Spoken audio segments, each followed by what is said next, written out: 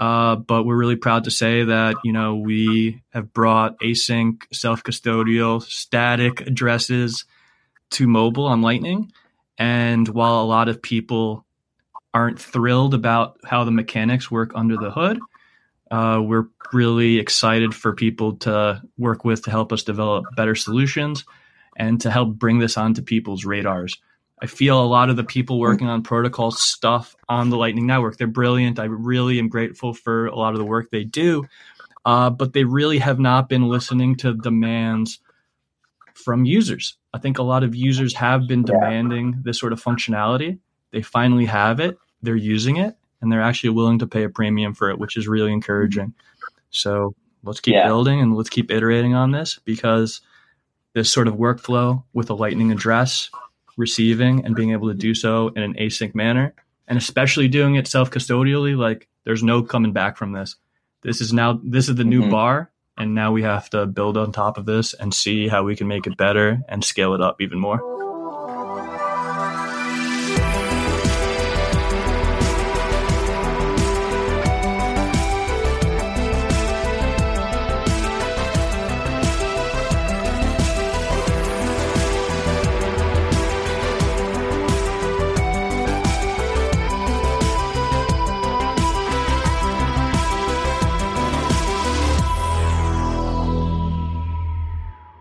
All right. Welcome, Evan. How are you doing, man? Can you hear us okay? Not too bad, Juan. You can hear me? Yeah, you're good. Right. You're good. Yeah, I'm very excited to be on the show today and talk a little Zeus, talk some self-custodial Lightning.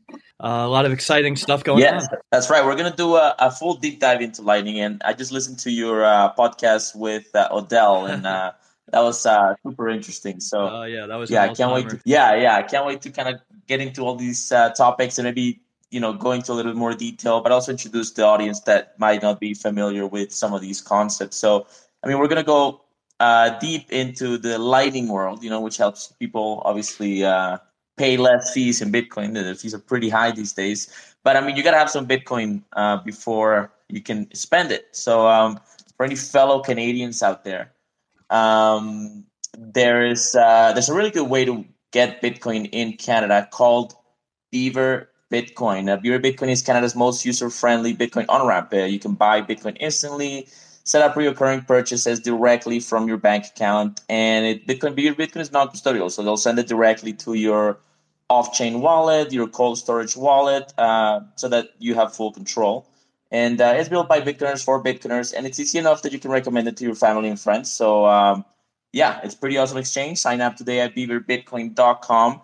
And we also, this conversation that we're having right now is being recorded, of course, and I edit them and I publish them on my podcast feed at juangal.com. We've had a ton of amazing guests trying to cover the cutting edge of Bitcoin and really advance the conversation and also keep people kind of up to date with everything that's going on so we can be more engaged. I think it's a very interesting time in the Bitcoin story because we're kind of leveling up, aren't we? So, you check that out at juangal.com or just look up the Juan Gal Show on your favorite podcast app. With that out of the way, Evan, you guys just launched a new version of Zeus. I'm using it. I'm playing with it. I've kind of out of principle, decided when Lightning started to kind of come on board that I was never going to run a Lightning node. Like, I'm just like, I don't want to manage channels. I just want an app that's easy to use and that gives me self-custody. And I've played with a lot of Lightning apps, but I just on principle refuse to manage Lightning channels. And so it seems like Zeus has actually found a kind of big breakthrough from that user experience perspective. And I can't wait to hear about it. So why don't you tell us a little bit about the vision of Zeus, how you got, why you decided to build it, and maybe tell us about the latest update. Yeah, sure thing. So Zeus started a long time ago now, 5.5 years ago, I would say. And it started first and foremost as a app for people who did set up those Lightning nodes that were doing the channel management. Just around the time Lightning started taking off. And I was working not in the field of Bitcoin, but in cybersecurity. And I had set up a Lightning node at home. And I just wanted to be able to First, just checking on my node, see how it was doing, if I routed any payments, if my channels were okay. And then B, in the back of my head, I knew, okay, this Lightning thing, the real perks of it are going to be actualized with these real world transactions. Like when you're at the grocery store and you don't want to wait for a transaction to settle on chain in 10 minutes plus. So I set out to build out the wallet. And over the last 5.5 years, we've become the go-to way for people who have these nodes, these Umbrels, these Start9s, these BTC Pays, these Raspberry Blitz nodes at home to connect remotely. So we set out to expand the wallet and make it a proper Bitcoin wallet standalone this year. And that's what we've released this past or the previous Monday. So this new version is now on all the app stores. It's cross-platform, so it's on iOS and on Android. And you get basically the full Zeus experience that you would if you were a remote node operator, but now you have a node in your pocket. So you actually have some optionality now. If you're someone like Juan and you don't want to deal with the headache of managing your own channels, well, we got you covered. You'll just get connected through our LSP called Olympus, and you'll never have to worry about, managing channels, rebalancing them, any of that. If you're connected to Olympus, you're going to be able to make payments basically anywhere on the Lightning Network. But for the more hardcore users that maybe have bars, restaurants, brick and mortar stores that they frequent, well, you also have the ability to open up individual channels to all your favorite destinations and stores, as well as your friends and family. So we really think that the new version of Zeus is very super easy to use and accessible, but it also is very empowering with all the functionality that we give to our users. Yeah, that's awesome. And hey, everybody, if please pump the show, share the link a little bit, and if you have any questions, drop them in the comments of this thread. The little button on the bottom right. And if you have any questions for Evan or me, or for Aaron or me, just drop them in there. I love the new update. It seems like you guys are covering a pretty wide range of use cases, or kind of like the noobs and the experts. And the user interface is about as easy to use as it could get. I mean, I can't imagine, like you just open it and you're good to go pretty much. And setting up the node is pretty easy. So I've been a pretty big fan of Phoenix up until this point. I feel like Zeus is finally like this version of Zeus is like, okay, now there's actually finally a contender to Phoenix. Thank you. Yeah. So tell us a little bit about that. I think this comparison has been made before recently. What are you looking to improve upon the Lightning Network mobile, casual user experience? And when you look at the competition, where is it that you guys are really trying to sort of move the ball forward? So we think first and foremost, we're really flattered by this comparison to Phoenix. And I think credit where credit is due. I think that the Phoenix wallet, even today, is still the best user experience in the game right now, where users still hold their own keys and have a great Lightning experience. They've done a fantastic job. And we hope to compete with the best of the best. We want to give Phoenix a run for their money. And we think we're getting pretty damn close with the latest version of Zeus. Their wallet might be a little faster when starting up, albeit there's a trade-off there with how we get our block data versus them. Get into that in a bit. But all in all, I think Phoenix is the gold standard. But like you said, we're hoping to give them ample competition and honestly push them and others who are competing in the space who also have great wallets to ultimately just, give the users the best experience as possible. And I think through competition, we're going to just unlock all sorts of amazing user experiences and, facilitate the onboarding of the next wave of Bitcoiners. So we're just very honored to be in the discussion, but we still know we have a lot more work to do, despite having a lot of unique qualities that in some ways are, different and better than Phoenix. Mm-hmm. Yeah, and I mean, I think you guys are definitely in discussion now, and I think you've been kind of a rising wallet for a while. Like I've been paying attention to you guys, but yeah, it's just like I just don't run my own Lightning node, so I haven't been able to use it up until recently. Um, uh, so one of the issues that I have with Lighting is the onboarding experience is a little bit difficult, especially with Phoenix. I'd say that this is the biggest friction point for me with them is, if I'm going to onboard somebody to Lightning, or to Bitcoin in general, I like their wallet because it has the 12 words. I can export it to Electrum if anything goes Yep. wrong with them. I like that. I really like that. But then if I send them any Bitcoin, it's going to charge them an on-chain fee on the spot, and the fees are really high Yeah, right it's a now. big problem. So that's a serious bummer when you're setting up somebody with $20 of Bitcoin. It's like there goes half of it. So how does this work with Zeus, and how do you see this problem? Is there like an easy solution for self custody Lightning to why can't I just send the guy Sats through my like Lightning network Sats directly and not have them have to have an on chain fee up front? Well, this is a fantastic problem. So, fantastic question, I would say, and a very difficult problem that many of us are trying to solve.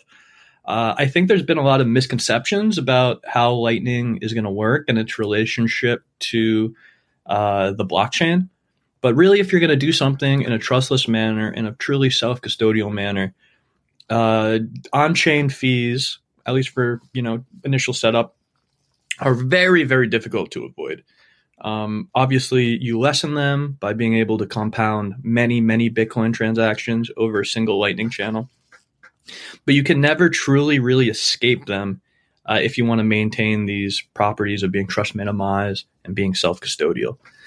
So some people have been experimenting with new methods. We certainly want to make it easier for friends and family to onboard each other onto Lightning. And I think there's going to be a couple of different methods. I think first and foremost, it's pretty straightforward. Just a friend or family just incurring the fees for someone. You make you give your friend a gift, right, of some Satoshis to get started.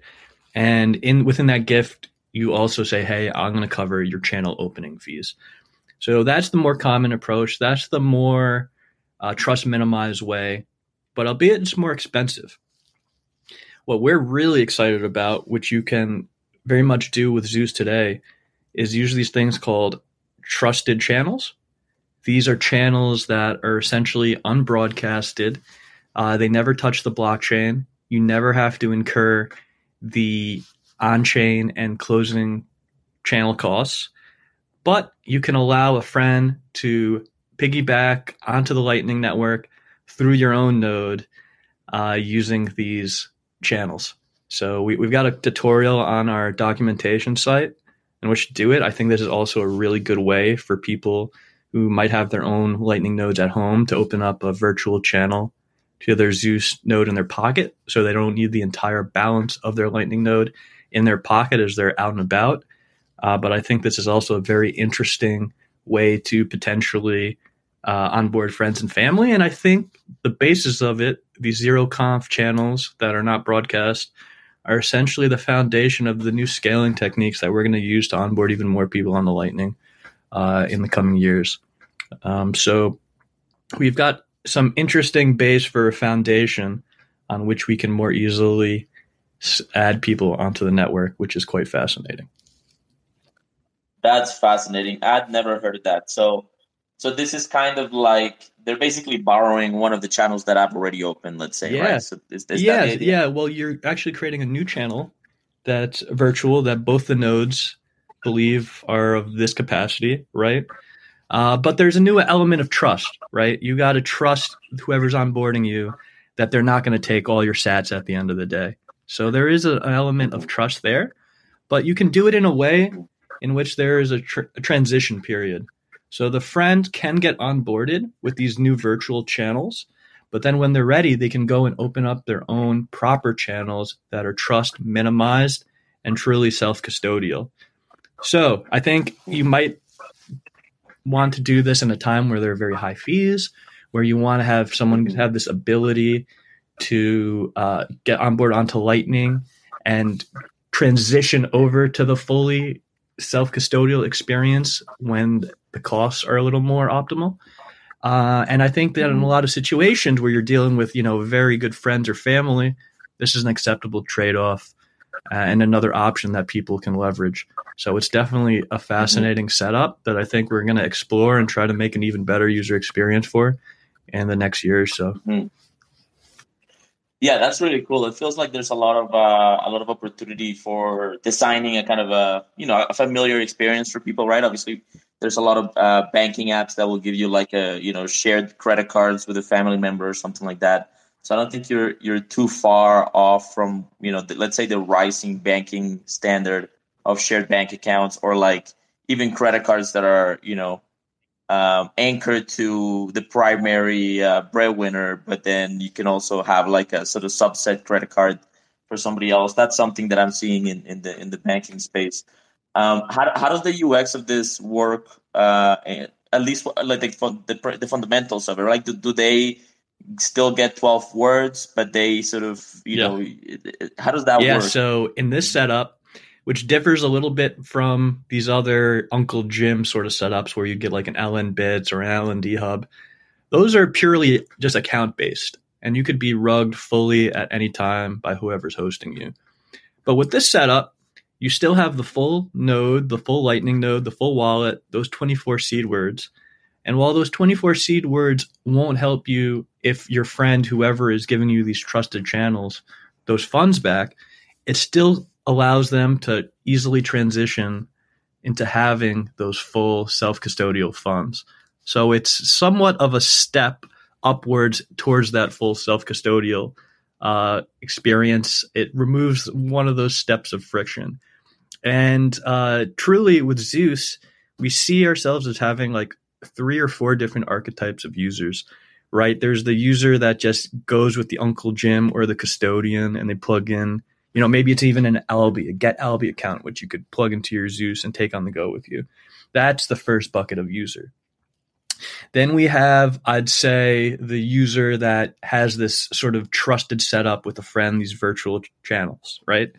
Beyond that, I would say is the embedded node user who has their seed words and all their channels are, confirmed on chain and they're fully self-custodial.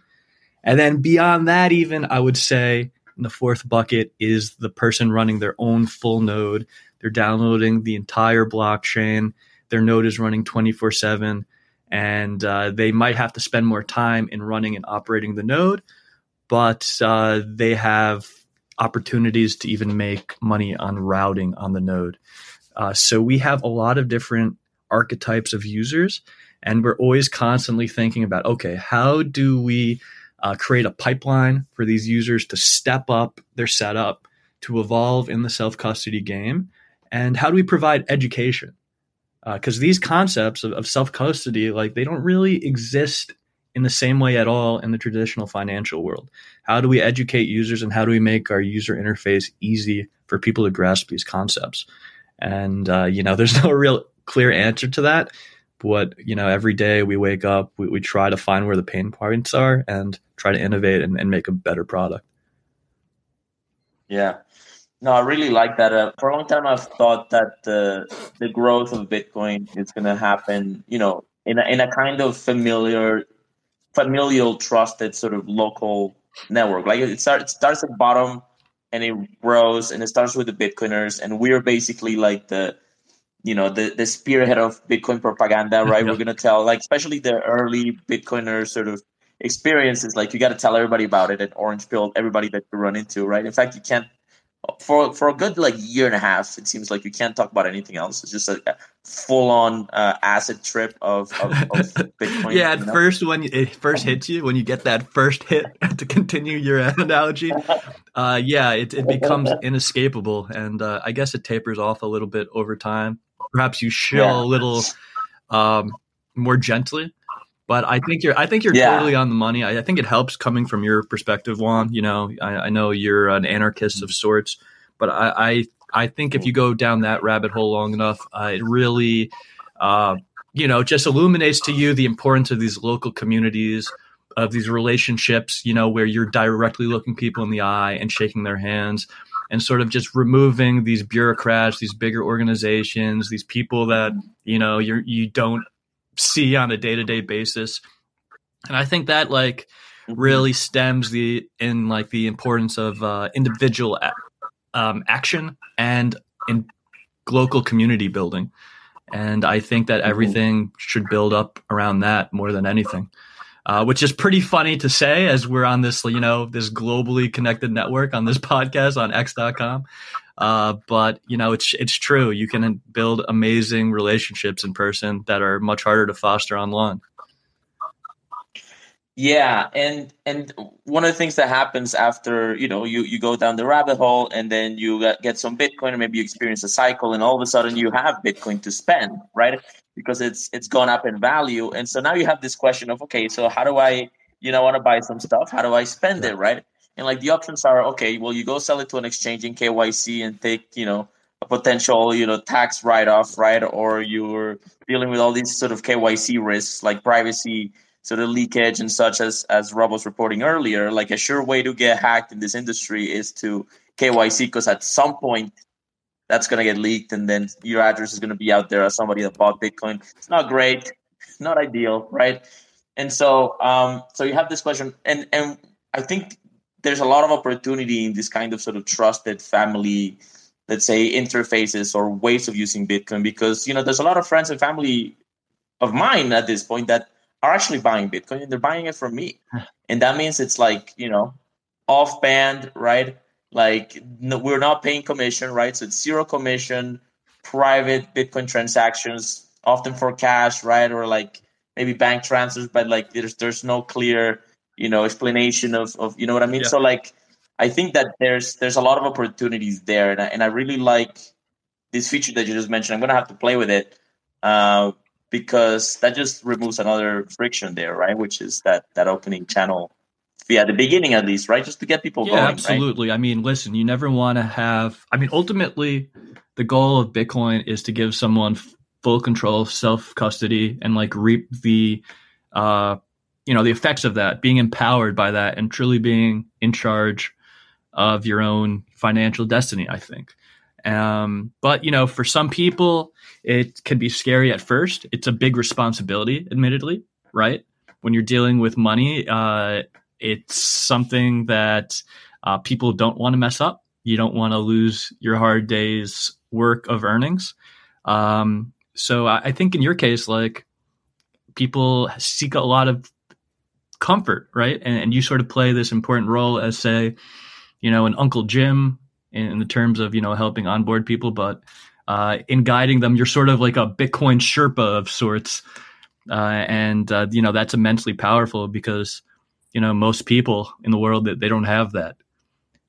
So if we're able to, teach the next person, and they could be that person for the next person in the line, I think that's immensely powerful.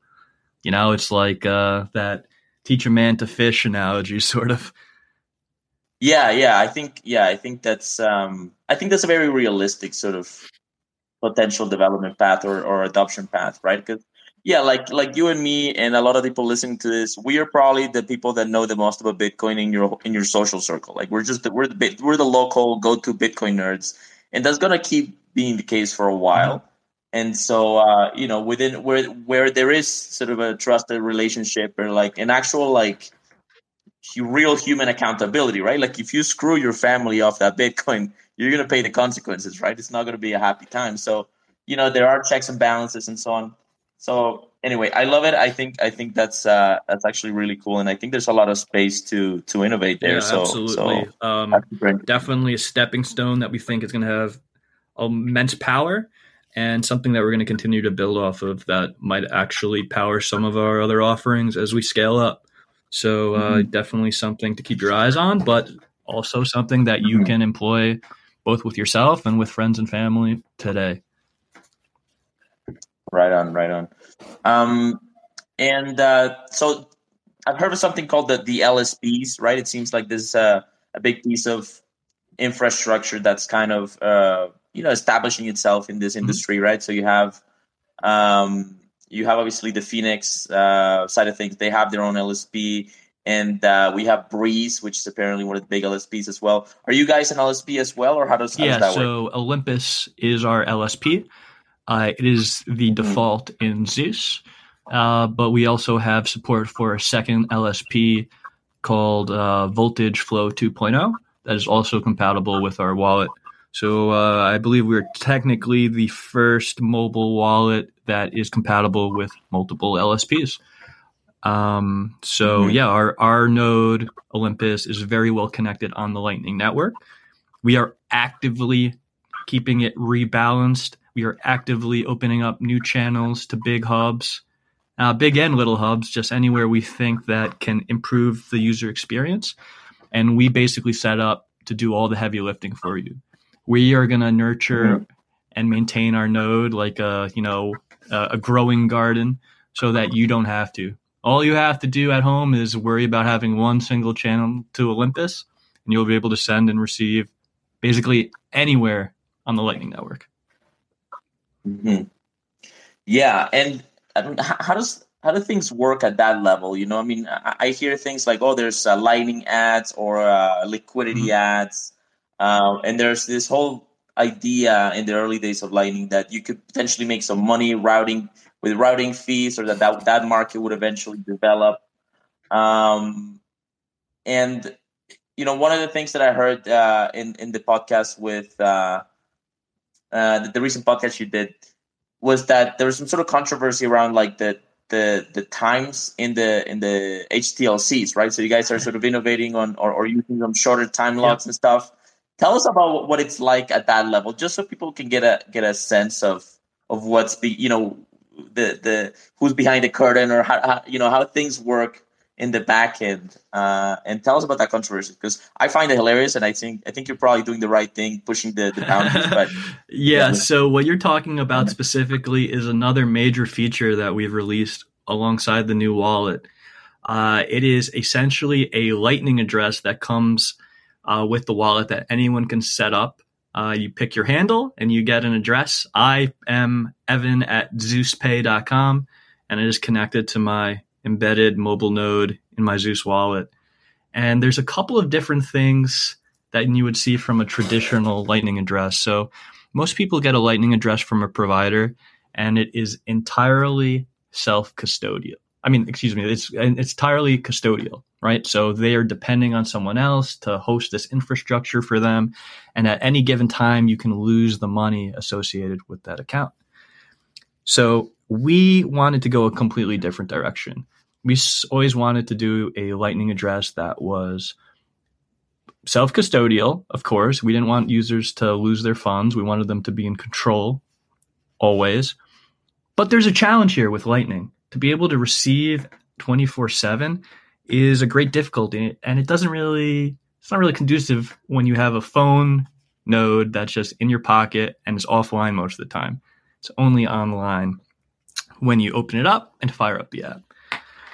So something came across our radar from our good friend Super Testnet. He is a prolific hacker in the space, I would say, and he devised this scheme called Zap Locker. And Zap Locker essentially allows you to have a self-custodial, async, 24-hour receive Lightning wallet. And basically, you just need to sign on to your wallet once every 24 hours to redeem your funds. And we do this by essentially sending these payments into a transition state, at which point they can either be redeemed by the receiver or they return back to the sender. So at no time can we at Zeus take your funds and rug you. It is an entire self-custodial experience. We just do some of the heavy lifting for you. We charge you a bit of a higher fee so that you can make the payments, and we host the infrastructure for you. So this is good for like static Lightning QR codes, right? Where you just give somebody an email or like a static QR code, and they can send any time. There's no like expiration time on the invoice. Or you're going to keep the same handle, so you can get one at Zeus Pay. You can either give it to someone in text form or create a QR code, and you're never going to have to generate a new one. That'll always be your address. Yeah. Under the hood, we might upgrade the mechanics, the infrastructure, but you essentially have a static address that anyone can pay to you. Even if you're a nomad, even if you don't have, a node in your house or you're constantly moving, as long as you log into your Zeus app once every 24 hours, you have a self-custodial wallet that no one can take away from you. And that's anchored to your 12 words. And that's basically the right. Yeah, exactly. It redeems all to your 12 words. Obviously, there's some action in which you need to manually redeem things. There is a automatic redeem mode if you have the app open. But we think that with our next release that should be out in the next couple of weeks, those who have Android will at least be able to run the node 24/7 if you don't mind your battery and network usage. And, those payments will essentially auto-redeem. So sort of pushing the envelope there. But for a lot of users in these newer phones, it actually performs really quite well. So we're excited to get that out the door soon, too. Yeah, I love it. I mean, I think Phoenix is always running in the background for me. It asked me for permission at some point to do that.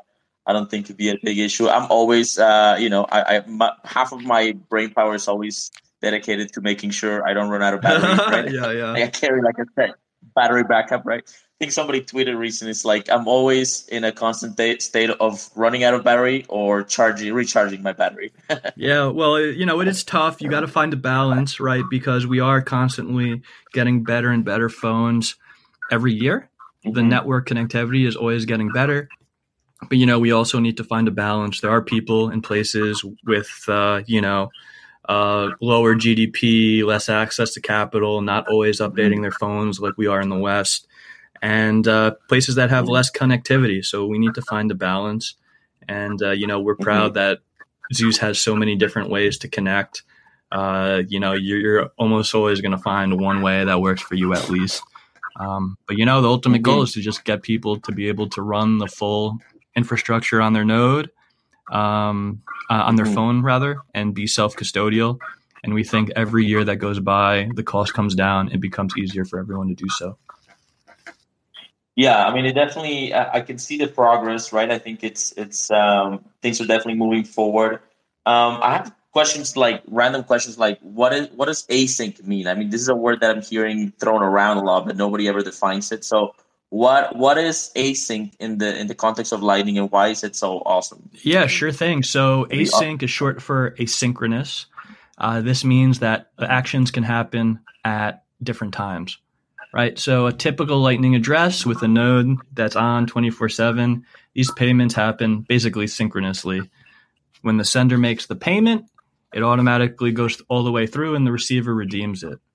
Now, since our nodes are in our pockets and not on all the time, typically, the actions have to happen asynchronously, out of sync. The sender essentially makes the payment. And then the receiver actually doesn't have to make the receive action until up to 24 hours later. So this is what I would say is the asynchronous action. Right. Okay, that's super cool. So that obviously gives people some flexibility around connectivity and so on. But I guess that's where some lockups of liquidity happen in the network. Yeah, right? Absolutely. So there's been a lot of concerns about this. And I think that a lot of it is definitely with merit. But I think it's sort of twofold. It's something that I believe can be priced in. With our service, we've seen thousands of users sign up and get addresses. We've had tens of thousands, I believe is getting close to hundreds of thousands of payments being made, or at least well on its way through the service. And people are willing to pay premiums for the service to be able to receive in a self-custodial manner. So there's a clear market demand for it. And, it's something that node operators can both charge more for, but also open up additional channels when they need to help facilitate these transactions. So we know there's definitely a lot of trade-offs. We think that under the hood, a lot of things could potentially change. But we're really proud to say that, we have brought async, self-custodial, static addresses to mobile on Lightning. And while a lot of people aren't thrilled about how the mechanics work under the hood, we're really excited for people to work with to help us develop better solutions and to help bring this onto people's radars.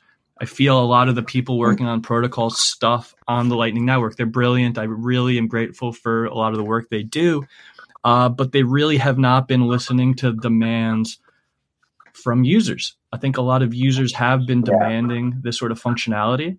They finally have it, they're using it, and they're actually willing to pay a premium for it, which is really encouraging.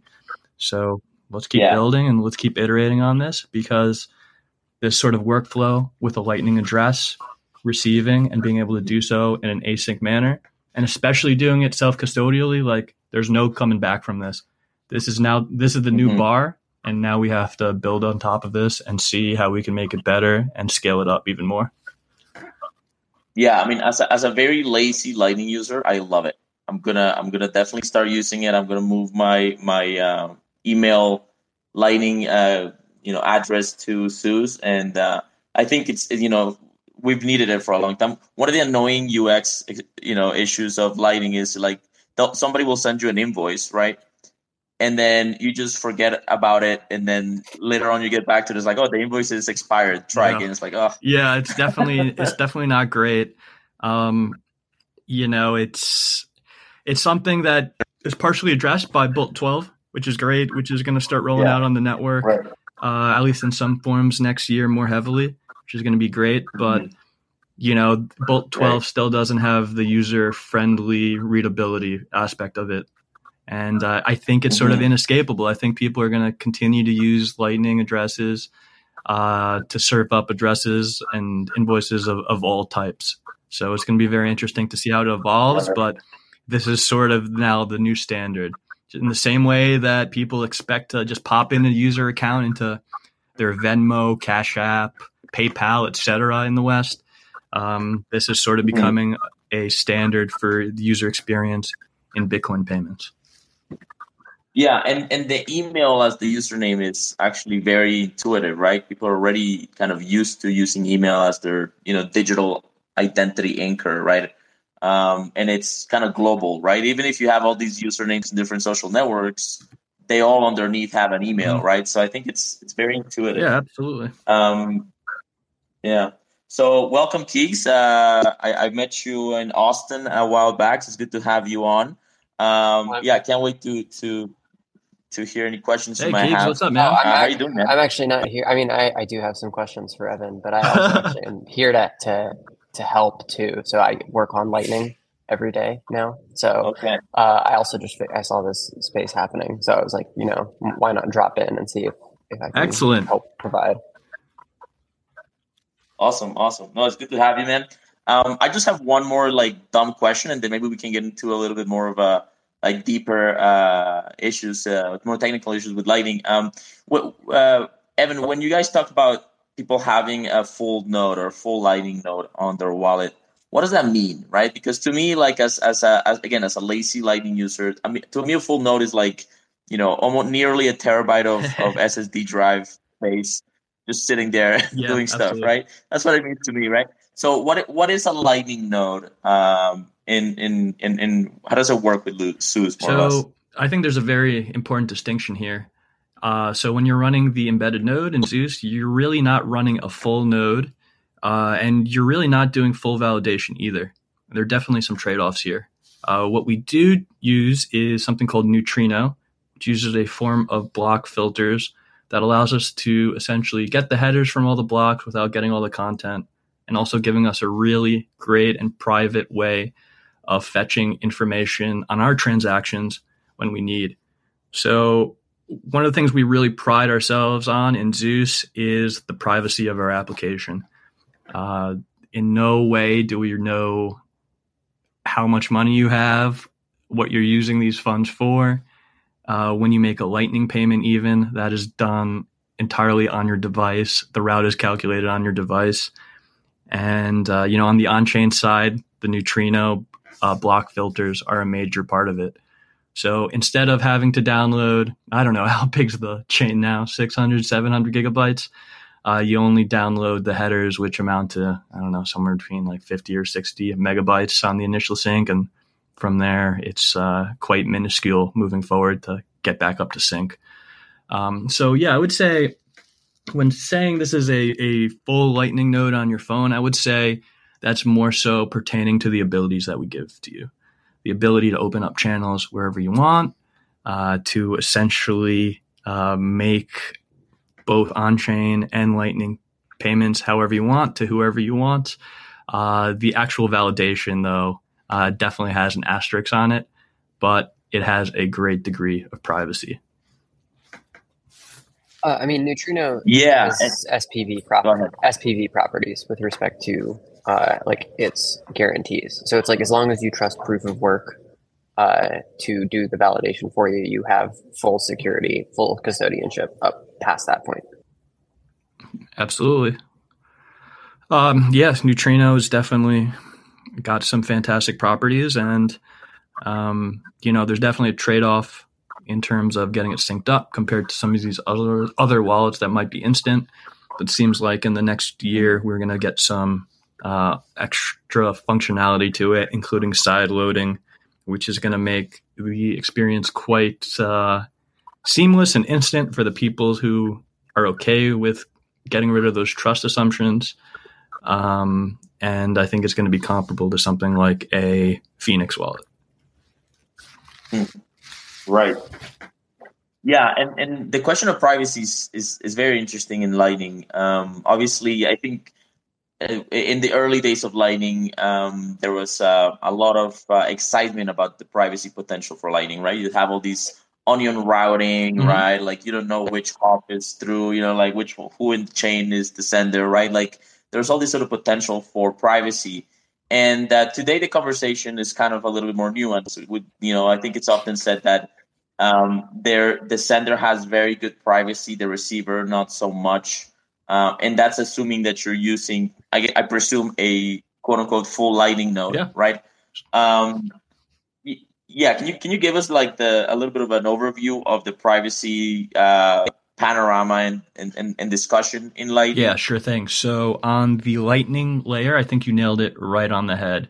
As a sender, since we're using onion routing and the sender typically creates this route themselves, the sender has fantastic privacy. When you receive a payment, you don't really know where it came from. You can only tell the last hop on that chain, and you have no idea if that last hop was the sender or not. Most likely not.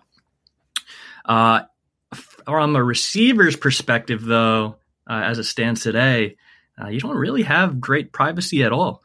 Your node's public key is actually embedded in the Bolt 11 invoice, the standard invoice format we're using today. And from there, you can look up the Lightning node.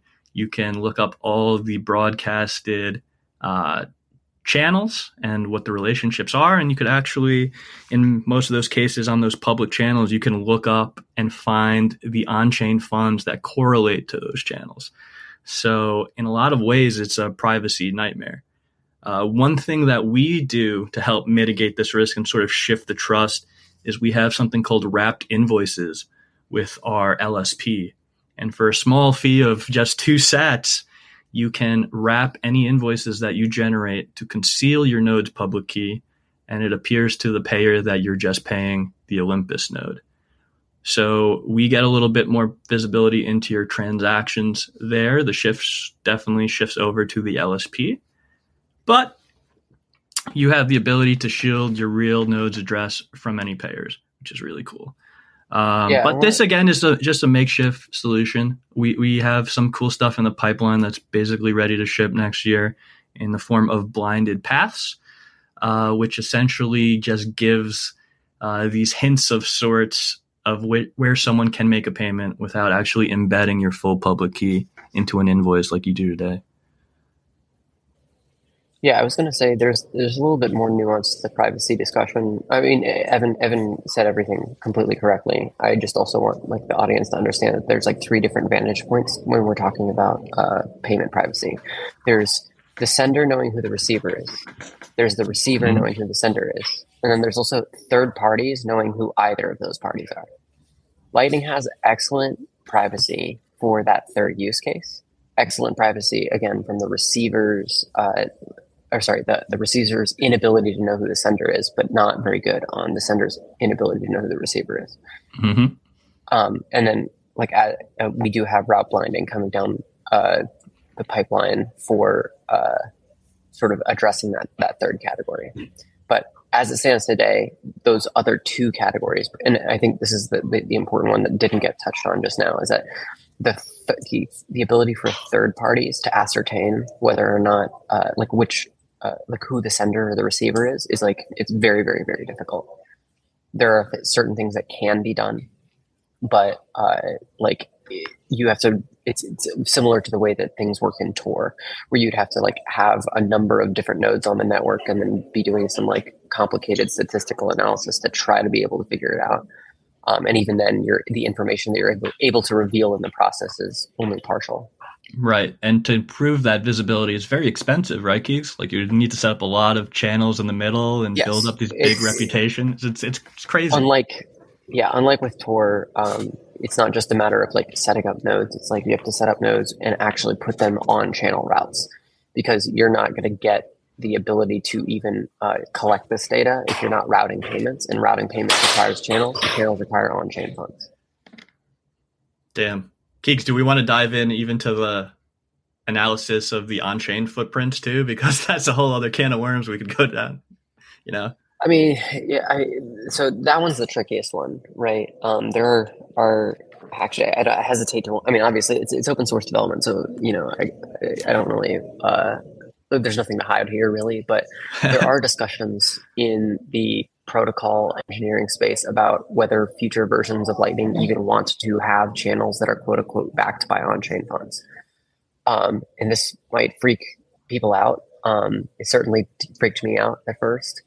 But the risk that is incurred by having what are called unbacked Lightning channels is primarily borne by the people who are putting up the unbacked Lightning channels. So you as a sender, if you're sending through an unbacked channel, it actually doesn't really affect you. And so in that case, if more and more people start to do that, especially pairing that with route blinding, things get really, really, really private as a result. The only downside is, and this is the primary concern I have in those discussions that I'm kind of at least pushing back on moderately, which is whether or not the whole system is going to suffer from higher payment failure rates as a result.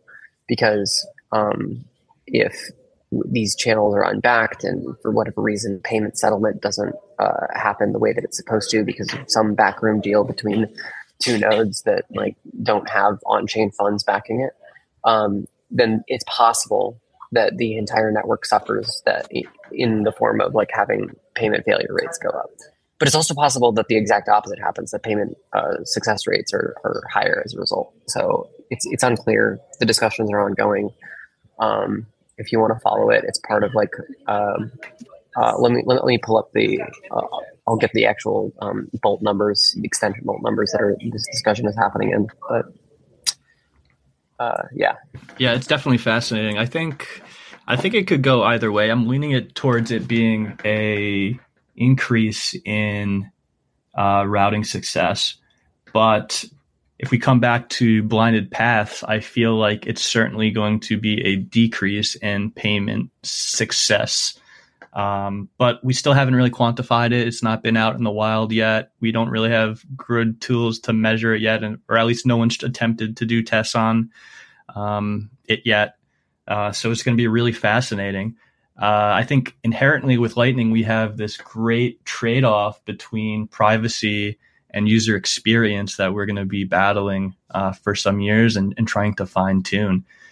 So I think that's a fascinating tension that we're going to have over the next couple of years. Yeah. Let me ask the annoying question here, because it's actually super interesting. And I've heard a little bit about this sort of concept of almost credit-based Lightning channels. Oh, this is so good. I knew Juan was going to hit on this. He's like, hey, this sounds like fractional reserve banking. Yes. So where is the money, Evan and Keags? So let's actually imagine this in a second. Let's imagine in our minds a network with 4 hops. Okay, there's the hop between, the sender and the first intermediate node, a hop between two intermediate nodes, and then the hop between the intermediate node and the receiver. Okay. Let's suppose for a moment that the channel between the two intermediates is indeed unbacked. You could call it fake if you want, right? So let's examine what happens when the payment actually gets constructed. So a hash time lock contract gets constructed forwards along the route from the sender to the receiver, right? Mm-hmm. Once all of that stuff is locked in, then the receiver reveals the preimage and the payment flows pull the money backwards along the route. This subtlety is really important because let's say now that this fake channel doesn't actually exist between these two intermediaries, and there's some like problem with their meet space agreement, and everything falls apart and like nothing works. So who actually gets cheated in this scenario? It's not the receiver. The receiver gets their money the second that they reveal that preimage, right? If the payment doesn't get pulled all the way back to the sender, which would imply that it succeeds completely, then the sender doesn't actually lose their money. So in the payment failure case, where like this actually blows up, both the sender and the receiver win, and the people who get fucked are the people in the middle who are doing the unbacked channel stuff. So as long as you're not like signing up to do one of these sorts of unbacked channels, then like you're not exposed. Mm-hmm. Yeah, absolutely. Right. Okay. So Juan, Keags, you weren't here, but I was telling Juan about our virtual channels and how you can set them up with Zeus today. And that's essentially what we're talking about in essence here. And as it stands, you need to actually opt into accepting these virtual channels from your counterparty, right? So you're the new user. You don't want to pay the on-chain risk, the on-chain fee. You're ready to accept the risk. You have to explicitly opt in to allowing that virtual channel that's unbacked. We already have that in a form on the Lightning Network today. And those who want to make sure that all their channels have balances associated with them, have backing behind them, can continue to do so. So it's going to be very interesting as people have different degrees of risk tolerance to accomplish different goals. People are going to have the ability to do so, just like they do on the traditional financial system. They're willing to take on derivatives of all sorts of different sorts with various levels of backing. The same thing is going to happen on the Lightning Network, but with definitely less degrees of blowback and results on you, as long as all your counterparties have funds that are accounted for. So it's going to be really fascinating to see play out. That's for sure. Right. And that's go ahead. Yeah, I was just going to say, I think the key thing is that unlike what we have in like fractional reserve banking systems, where like with the actual presence or absence of your money is like at stake, the issue, there isn't a systemic risk here. Well, or let me put it differently. The systemic risk that the network incurs by doing this is like similar to the systemic risk of the internet as a function of like the transatlantic cable. It's like, okay, if one of these channels blows up, then maybe major routes you might expect to be able to pay people over will fail. And like that can be a real inconvenience. I don't want to like actually sort of dismiss that completely. But it's not like the money that you're supposed to have suddenly vanishes. It's just like your connectivity to important places might go down, which is a problem in and of itself, but it's not the same thing as like losing your life savings. Yeah, that's for sure. Right. And so what does one of these let's say meet space arrangements look like? Obviously there's some privacy benefits. I think Evan, you pointed out that there's a very clear onboarding use case here, where you can onboard people without having them have to pay an on-chain fee up front to set up their own like collateralized Lightning channel, so to speak. What are other forms of arrangements that actually make some sense for people, assuming they could, use this technology? So what comes to mind is, first and foremost, people who are running their own infrastructure that have multiple Lightning nodes that serve different functions. they may want to set up these virtual channels to help facilitate flows between these nodes while not having to incur the on-chain costs. And then in the meet space between different parties that probably have well-established relationships, that are dealing with a certain degree of trust already, that have well-embedded, legally binding relationships, it's definitely more cost efficient to say, hey, well, we can trust you a little bit more because we know exactly where your guys' offices are. You guys are in our country. We can just sue the pants off of you if we don't get these Bitcoin from you from this virtual channel. So I think there's going to be a ton of that too. Obviously the trust model there is completely different, but I think those would be the two main examples that I would use. That's super interesting. So it's basically like another off-chain balance settlement, right? Instead of doing like Sats denominated off-chain settlement, right? Or you know what I mean? Like it's just a different kind of accounting, right? Like the settlement. I'll pay you in like I'll just sell you my car. I'll give you my car. Exactly. Yeah, it can be something as simple one as saying, hey, let's do our settlement when the on-chain fees, the mempool fees go down to a certain level. It could be something as simple as that, but they could also be crazy derivatives where, oh yeah, we're not even settling up with Sats for this channel. We're selling each other's shares in our companies or different derivatives even.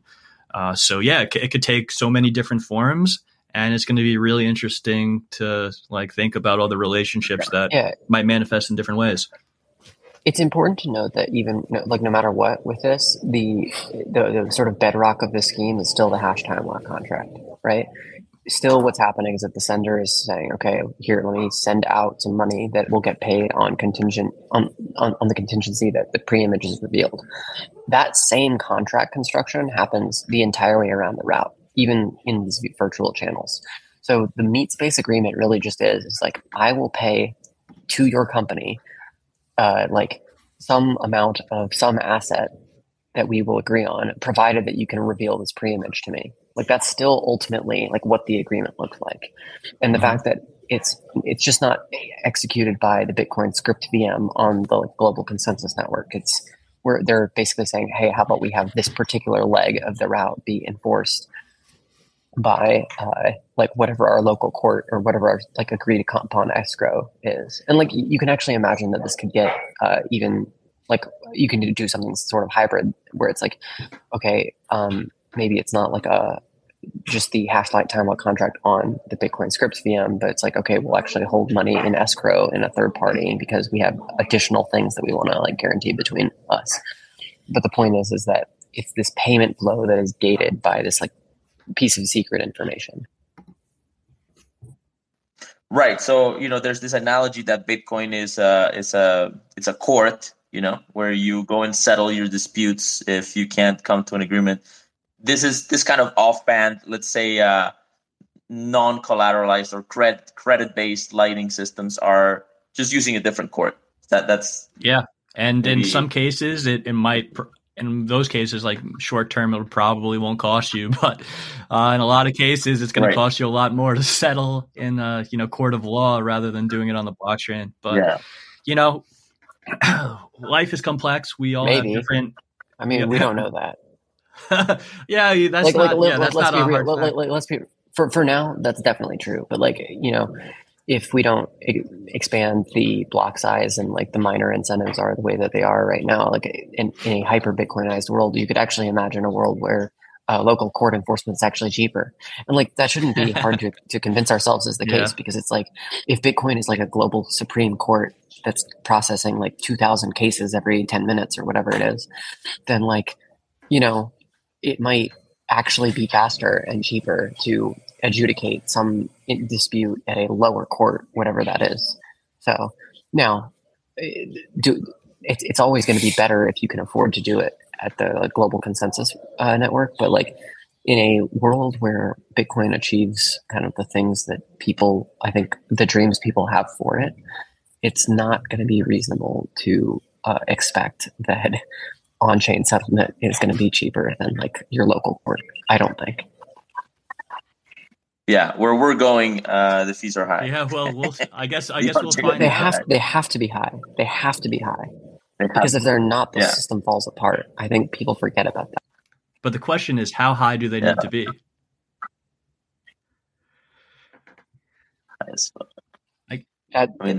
the question. Anybody who says they know the answer to that, anybody who says they know the answer to that is telling you something.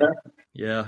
Well, we definitely have a lot of questions ahead of us between, the security budget, how we're going to scale, what's going to make the most sense, and what are we optimizing for in Bitcoin?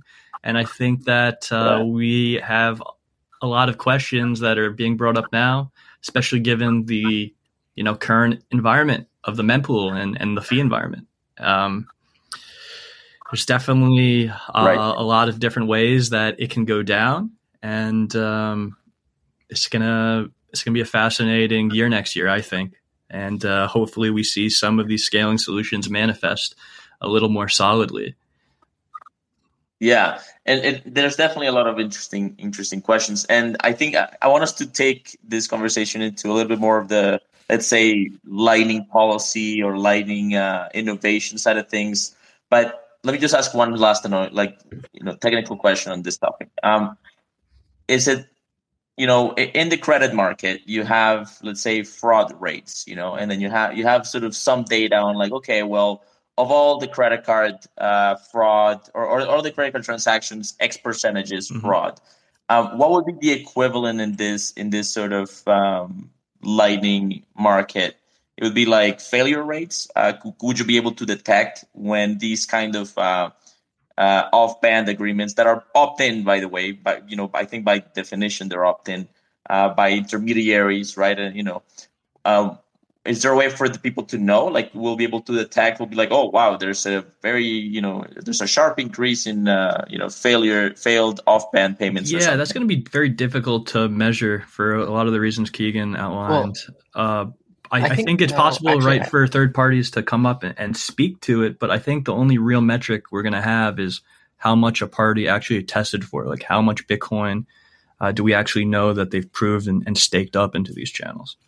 Am I wrong, Keegan? I will say, let's break this question down a couple of different ways. Number one is that as long as we're still source routing, which we are today, and I don't see any signs in any protocol discussions of that changing, the sender is aware of who failed the route, right? So if a payment fails, we know along which part it failed. And our ability to actually learn that information is improving in the coming months because there's a scheme called attributable errors that's being implemented. It's going to take a while for it to land, but it'll be a little bit better about us as senders knowing exactly where the payment failure happened. So what that allows us to do is it allows us to know when we send payments, like, okay, this route is failing over and over and over again. We also know in this sort of modern regime of, and again, it's important for me to remind the audience also that we don't currently live in a world where people can do these unbacked channels. It is a discussion that is happening for the sort of next iteration of gossip, which is how we're going to make taproot channels advertise to the rest of the network. But let's suppose for a moment that that's the right way that we go. We will be able to tell which channels are backed or not. So if you absolutely are just for whatever reason, hell bent on never using an unbacked channel, you can. That is something that you can, that is a piece of information you can know. It's a choice you can make, or rather your software can make, and it'll be up to the wallet providers to figure out if they give that choice all the way back to the user. But also, separately, it's you're not really exposed, other than maybe your payments are more or less likely to fail depending on the quality of that trust relationship. So you won't know if the payment failure rates you're observing are because of unbacked channels, but you can know whether or not they happened on unbacked channels or not. Okay. So the failure rates are a proxy to maybe getting information on this, but it could be other stuff. So yeah, and payment failure rates are going to happen for all sorts of reasons too. Liquidity being chief among them. In fact, this is the main benefit of doing the unbacked channel, right? Is that if you do it on credit between those two links, you can imagine that the payment failure rates as a result of insufficient liquidity are going to go way down, because liquidity is not a technical prerequisite to making the payment succeed. Right. Yeah, it loosens up the let's say what binds this system a little bit, right? Gives people a little more flexibility in the middle to figure out how to settle those trades. Precisely. Cool. No, that's awesome. Go ahead. Oh, I was just agreeing with you. Right. Okay, great. So, okay, let me ask you guys a quick question. I'm building a Telegram bot just for the lulz. It's got some Bitcoin stuff in it, and I want to start charging like a service fee in Lightning. And with my developer, we've literally been putting off doing the Lightning payment side of things because like we actually have no idea how to fucking do it. Like, what's the easiest, let's say, what's the optimal way to receive Lightning payments right now, right? And especially if I'm, let's say, getting like $20 sort of payments for it.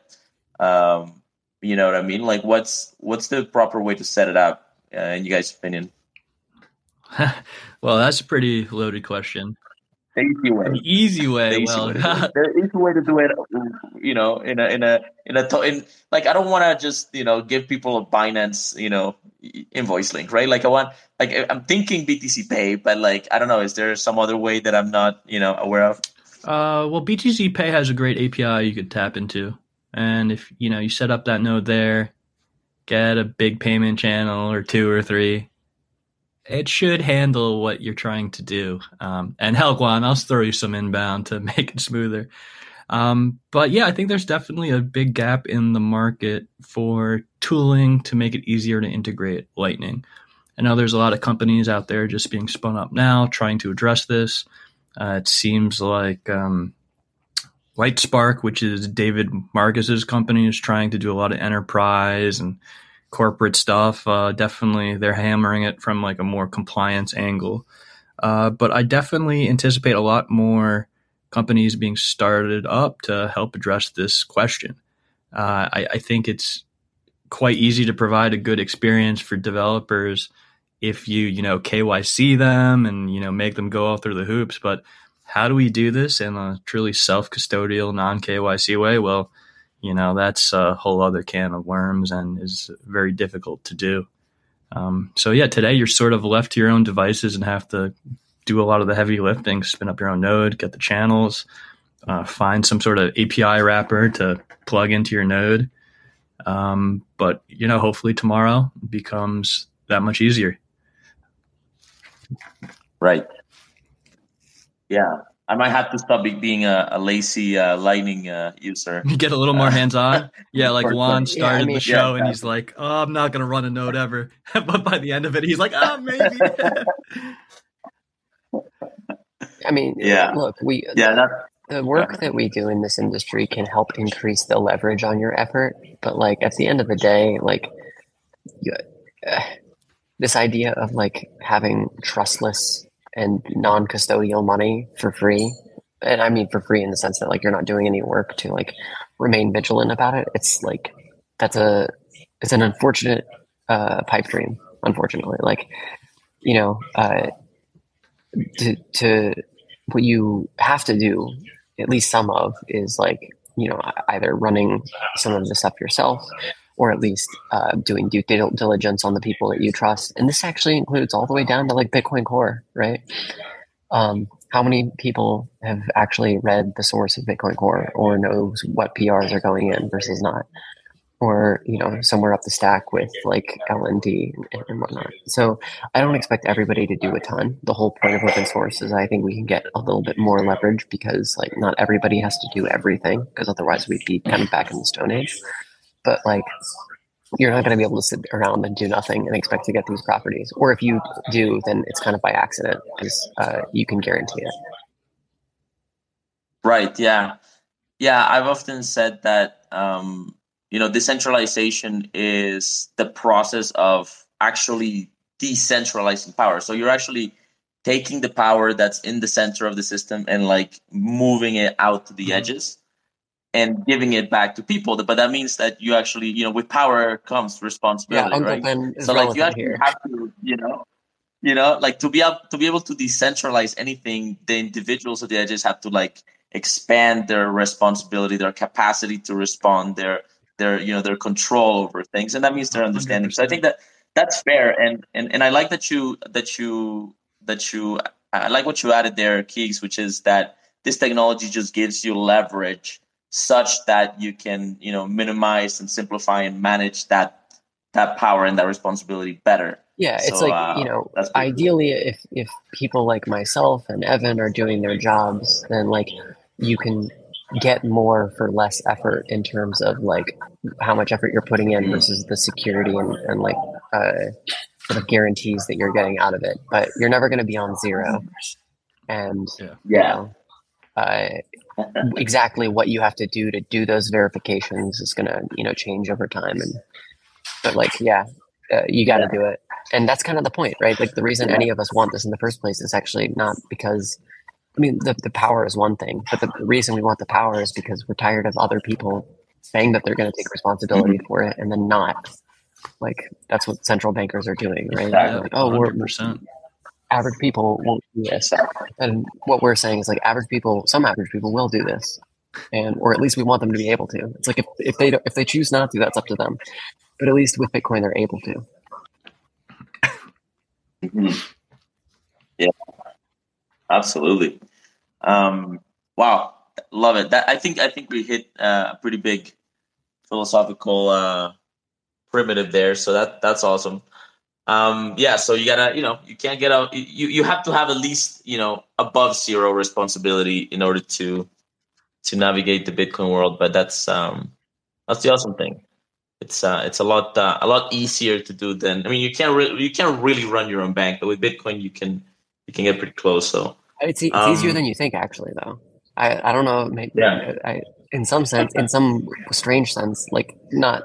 It's probably unfair to say this, but like Evan, you're running something probably closer to a bank than you ever thought you were like 5 years would be like 5 years ago, maybe. Yeah, absolutely. I mean, in terms of liabilities, it definitely doesn't mimic a traditional bank for sure, but it definitely looks closer than anything I thought I'd be running. Growing up, I had no idea that I'd be running something of this scale. And, it's scary in a lot of ways. But it's very empowering in others. And, building things in a way that's, truly self-custodial, in a way that we can't rug our users or, steer them astray is a good feeling. And we're going to keep doing it and keep building it out. But yeah, it's definitely something I never expected I'd be doing. Yeah. And importantly, you don't have to ask anyone's permission for it. Oh, no way. I mean, listen, of course, there's a lot of murmurs of all these regulations coming down the pipe. But, if push comes to shove, we're just going to go move our node somewhere else. It wouldn't be easy to move out of the country and move our family out. But, there's going to be some crazy times ahead for Bitcoiners. And, I think we just have a lot of conviction. And, you really can't stop an idea whose time has come. So, yeah. And a lot of these regulations and these sort of old finance rules or let's say restrictions are meant for custodians. And what I love about this kind of technology is that it's always actively trying to push the custodial risk off to the edges and off to the user. And so at some point you're going to end up with something that sort of looks like a bank in the middle, but like it has none of the risk or none of the custodial risk and of a bank. And so these regulations are just not going to fit. And yeah, there's going to be like a rough sort of, then they fight you sort of stage transition.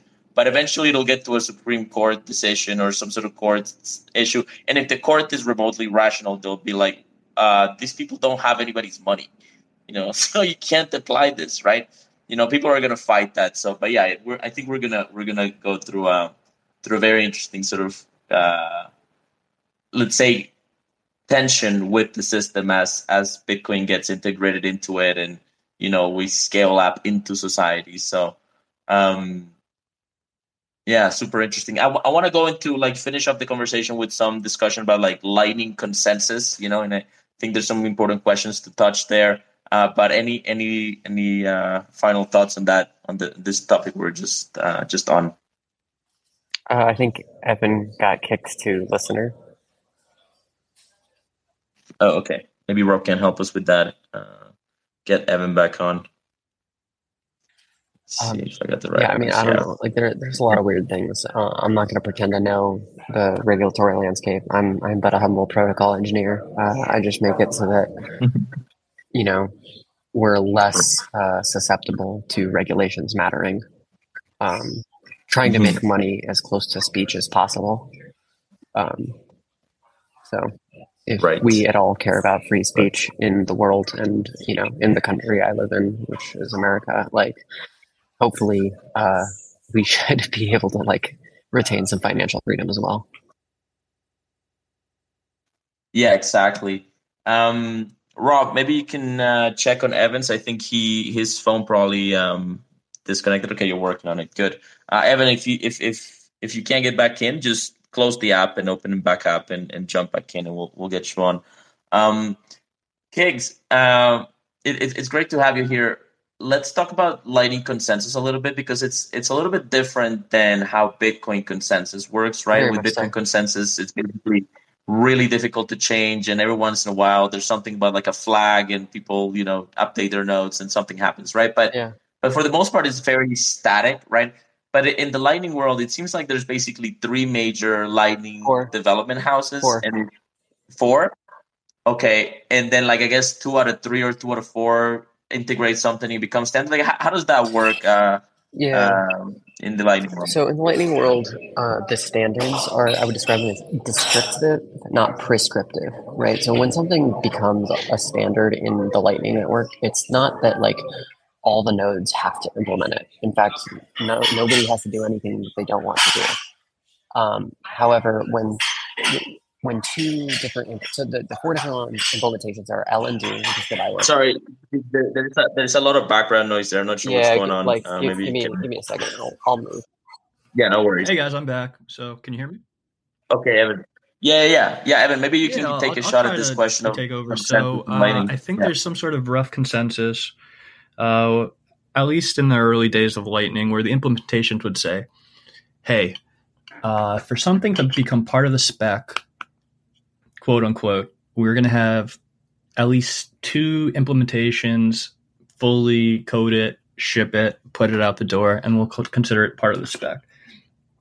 But there's a little bit of nuance to it, because Lightning works on a completely different level than the base chain, right? We need to have some level of consensus on what rules we're going to follow when mining blocks and processing these transactions on Bitcoin.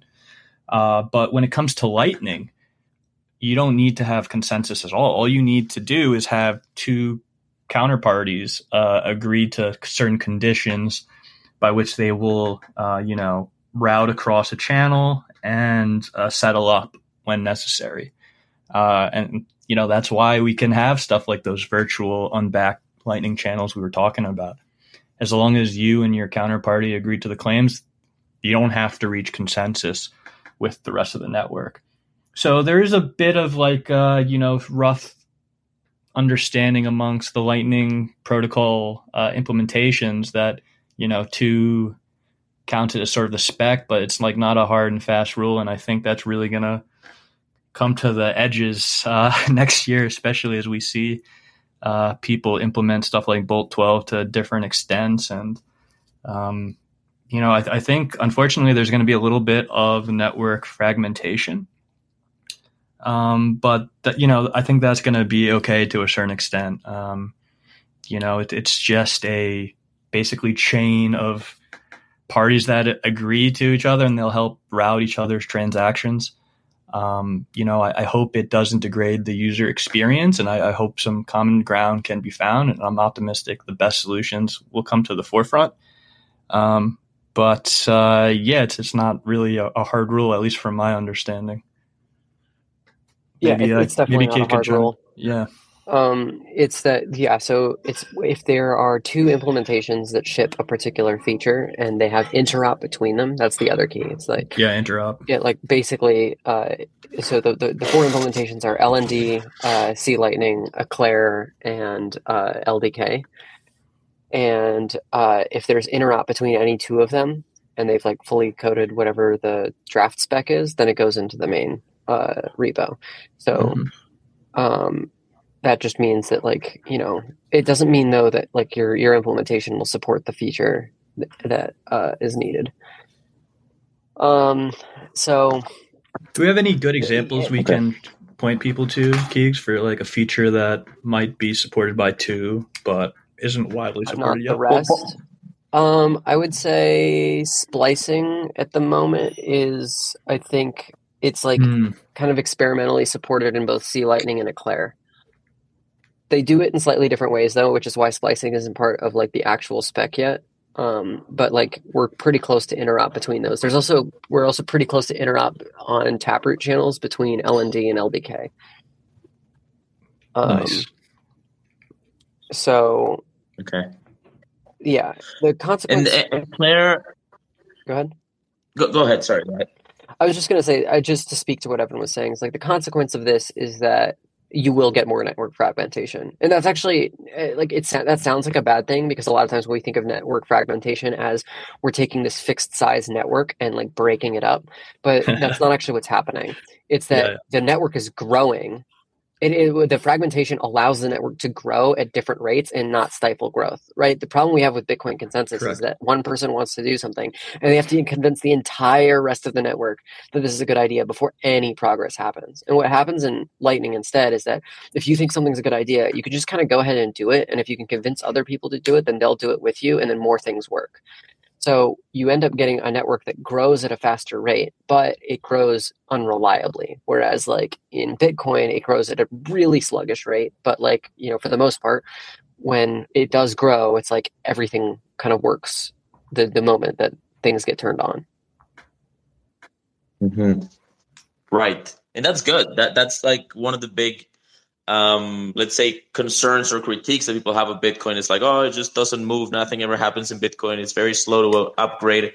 But in Lightning, things are actually more agile. So we're getting that benefit with the security of the base layers. So sounds like a good thing. Can you guys give me or give us like a little bit of an overview, like basic facts about these sort of four development houses, right? So Eclair is behind Phoenix, and I think they're French. Right. Yeah, so it's the company that runs it is called Ascin, or like if you pronounce it in French, it's ACINQ. They also have the biggest node on the biggest public node on the network, or monstrous node. Yeah, async. It's like async payments. Yeah. But yeah, they basically have like a full stack, top to bottom, and I think Eclair is definitely more specialized software. If you talk to developers in their house, like T-Boss, they'll say, hey, this is basically built to power Phoenix, where you're not intending this to be general use software for everyone to run on their Raspberry or whatever. But the end result is like an incredible user experience, and they get to do really cutting edge stuff like splicing. And I think it speaks for itself. Phoenix is a great wallet. Yeah. Right. So that's really what Eclair is for. Go ahead. Then you got C Lightning, which is run by, is like a project primarily sponsored. I guess it's called Core Lightning now. It's Lightning forever in my mind. Yeah. But it's run by Blockstream. The guy and there's like kind of like one major person at each of these organizations that kind of spearheads the development. And so for Eclair, it's T-Bast, Bastien Tienturier, I think is his name. Mm-hmm. At Core Lightning, it's Rusty Russell at Blockstream. Rusty is like a Linux legend. Like he put stuff together like IP tables. He wrote IP tables. Yeah. Jeez. No, the guys like the internet, like it works in no small part due to like his career efforts. So like He's just very, very good. Yeah, like Linus's foot soldier is now helping us advance Bitcoin and payments. So we're really grateful to have him, and they do a lot of amazing work at Core Lightning. Yeah, and Rusty's actually responsible. No to give Rusty even more credit than that, it's like Rusty is responsible for the entire spec process in Lightning itself, right? Mm-hmm. So the reason that we have these 4 different development houses that can all kind of coordinate and make progress in like kind of somewhat independently of each other, but still like kind of converge on some design that works interoperably, is in no small part due to Rusty's like sort of leadership in like making it a more decentralized development process. Mm-hmm. That's amazing. You've got Matt Corallo over at LDK at Spiral, and yes, and then Lalu at like Lightning Labs for LND, which is what I work. Okay, although so I'm kind of Spiral. I'm taking over some of the. Like I work with Lalo a lot now, so that he doesn't have to do as much on the spec side. Awesome. Okay, so hold on. So LDK Spiral, that's who like I don't even heard. I haven't heard about those. I've heard of Matt Corello, but yes. Isn't Spiral related to like Square? Jack Dorsey? Yes, that's right. Okay. So yeah, I'd say LDK, aka Rust Lightning, is actually probably the most unique out of them. It's more of like a modular set of tools to help you build a Lightning wallet from scratch. They recently It's more modular in theory than in practice. Yeah. But it does. But one of the things that it's certainly more modular than any of the other implementations, hands down. But it's like it's mostly. What's nice about it being in Rust is that it more easily translates to a number of different like runtime environments. Whereas like LND is like really tailored to being running on like virtual private server type infrastructure. It's a lot easier to run LDK like in a mobile environment. Yeah, for sure. Okay. So that's in Rust, the Rust language, which is apparently very popular, right? It seems like it's very, very efficient language, much more modern than, let's say, obviously C++ or When we Python. say efficient, Keegan, well, it's memory safe, which means it's not going to crash because of some misuse of memory. So it has some safety assurances when it's running, and that is really a huge sell on it, and it's quite performant as well. It's very performant. That's cool. That's right. That's cool. Okay, so that's LDK, and then there's LND, which is kind of like I thought it was the first one or the big development house that kind of pioneered Lightning, right? Or yes, it is. Like in terms of like some hard stats, LND runs about 80% of the Lightning network right now. Whew. That's kind of a fact. Okay. And so LND is far and away the most popular running implementation. But like, to say that it pioneered it, it's like it did pioneer it in some sense, but like, the spec process, like I said, was set out by Core Lightning, and then like Phoenix is despite the fact that LND is the most popular implementation on the Lightning network, it is also true that like Phoenix is one of the best UX wallets, and that like if you're an end user trying to use just like Lightning in a very easy, intuitive way, like it's a very good choice if you have an Android phone. But LND still runs most of it. Gotcha. Okay, awesome. So that's an awesome overview. Now let's put this sort of conversation to the test here. So Bolt 12 has been something that I've been hearing about for years, like at least 2 years. It seems like it solves some of the privacy issues. It seems like it solves some of the, like it serves the demand for static invoices, right? Why has it taken so long for it to kind of get adopted? What's the pull and tug situation there? I don't know. and what other features would you guys like to see? But maybe that's a follow-up question. Okay. Sure. I mean, first of all, the Bolt 12 is going to be a big question to sort of decipher. I think it's largely just because of the scale, the ambition of Bolt 12. And I think that's led to part of the reason it's taken so long. While some people might take like piecemeal approaches to how we upgrade parts of the Lightning Network, let's say gossip is very much being done step by step. Bolt 12 is really like a lot of different moving parts that are sort of all put together. So there's this element of blinded paths where we were talking about receiver side privacy, which is a fantastic element of it. There is an element of sort of these offers or recurring payments. So Juan, you were talking earlier about, it's really annoying when I create an invoice and it expires. Well, Bolt 12 helps solve the issue of being able to generate new invoices from a single offer.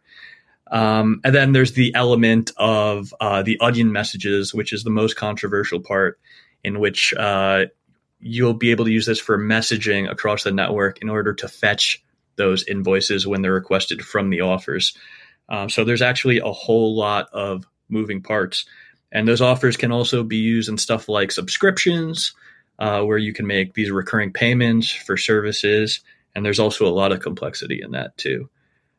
So I think that it's sort of multifaceted. It's the scale, how much functionality there is in there, some of the controversy over the onion messages and how that's going to work. It's also been the different development efforts and how different houses have been sort of prioritizing different initiatives. That's been a big part of it. But then there's also been some disputes over the spec, and it hasn't been 100% finalized.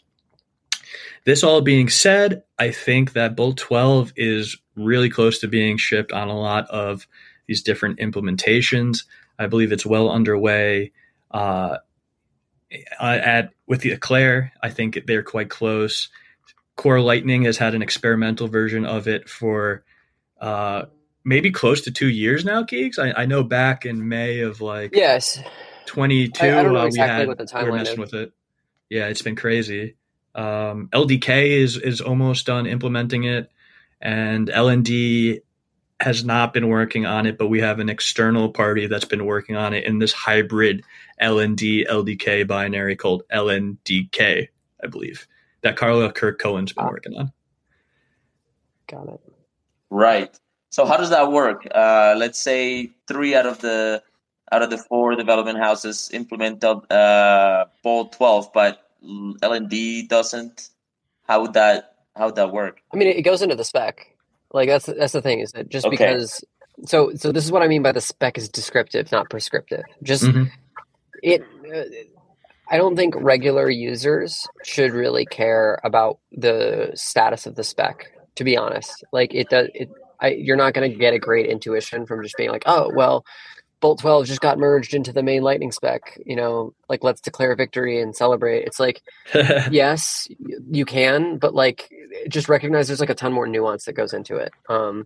What it just means is that means that if new Lightning implementations want to take a look, it's like, okay, this is like prioritized because there's interop with at least 2 other implementations now that we get if this is part of the main spec versus something that's experimental. At the end of the day, all of these development houses, they prioritize their own work. And, I don't think this is going to be the case, but it's like, if something could be implemented by all 3 of the other ones, and the 4th one might just choose to never do it because they don't see the value. And so is that likely? Probably not, because if 3 implementation houses are doing something, then there's probably value. But it's just not guaranteed. And it's not guaranteed on any particular timeline, for sure. Bolt 12 relies on onion messages, which I believe is already merged into the main spec. And onion messages, there's there are UX questions about it, because the way it's written right now is that rate limiting. So onion messages are not incentive compatible, which means that there's no cost to sending onion messages throughout the network. So you could feasibly conduct a denial of service attack this way. The problem is, and so as a result, the spec recommends that nodes, when they implement onion messaging, they should choose to rate limit at a policy they deem to be fit. Well, what's the consequence of that? It's that means that in order to fetch Bolt 12 invoices from the endpoint node, we don't know whether or not if the packets got dropped, or whether or not like they even received our request for the Bolt 12 invoice. Like it's so even if we get to a point where Bolt 12 is broadly deployed, we might still see UX issues where like invoice fetching just fails an amount of the time, or if like someone's attacking the network, that all of a sudden Bolt 12 just kind of degrades in a way that like it wouldn't otherwise. Maybe that's not a problem in practice. Maybe it is. Who knows? Like, so there's just like I'm kind of, this is a circuitous way of me saying it's like there's a long road ahead of us, even on Bolt 12, even if things start getting implemented. Like, just because it's implemented doesn't mean it works well. Just because the spec is written in the like doesn't mean the code's written. Just because the code is written doesn't mean that it works. And just because it works doesn't mean that like the UX around it is like intuitive enough for people to use. Okay, but even and again, so there's this sort of LNDK in off-band integration being developed that maybe gets integrated at some point. But even if LND didn't integrate Bolt 12 or whatever other feature, right? Let's say Bolt 12, those invoices would still be able to route around LND. Is that how it works, or they'd be somehow compatible? Yeah. Yeah, people are routing these Bolt 12 offer payments basically on the network today. So, not every client is fetching up the invoices using the onion messages. But as long as a user is able to, get one set of nodes or one path of nodes to forward these requests to them through the onion messages, then everything can function. There's no change required on the routing side. It's not like a PTLC level change. I think this is just like a great example of how things are going to fragment, but largely the user experience is going to, continue on for people who want to do things in different ways. It really just speaks to the resilience of the Lightning Network and a lot of the perks of how it's designed. So it's going to be really fascinating. Obviously, there's a lot of room for things to break, and we really haven't pushed things to the edges yet.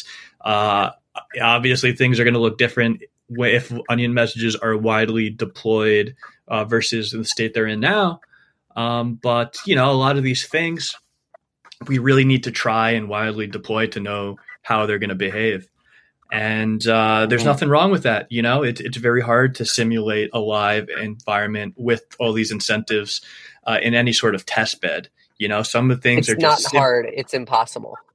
Yeah, it is impossible. There's just too many factors, right? And that's what economists try to do when they make predictions, is that they're trying to simulate a live environment with incentives and then trying to make predictions about it. You can't, right? Like the whole reason we have Bitcoin is because we've already called bullshit on it, which is fine. Like it just means that sometimes you need to test on mainnet, and that's just how it goes. Yeah, that's fine. And listen, some new upgrades to Bitcoin, or rather to Lightning, will fail, and that's fine. Because it's not going to break the entire network, because some nodes are going to ease into implementing it. And as others see success that others are having, it'll grow slowly like that. And the ideas that have issues that, either node operators or services or end user wallets are having issues with, or, users don't demand the features of, then those are going to go to the wayside, right? So the Lightning Network is very much this live dynamic system that is going to continue to evolve. And it's not going to be a linear thing. Progress is going to happen at different rates. Things are going to be attempted. Some things will fail. Some things will succeed. And it's just amazing that we have the liberty to do so.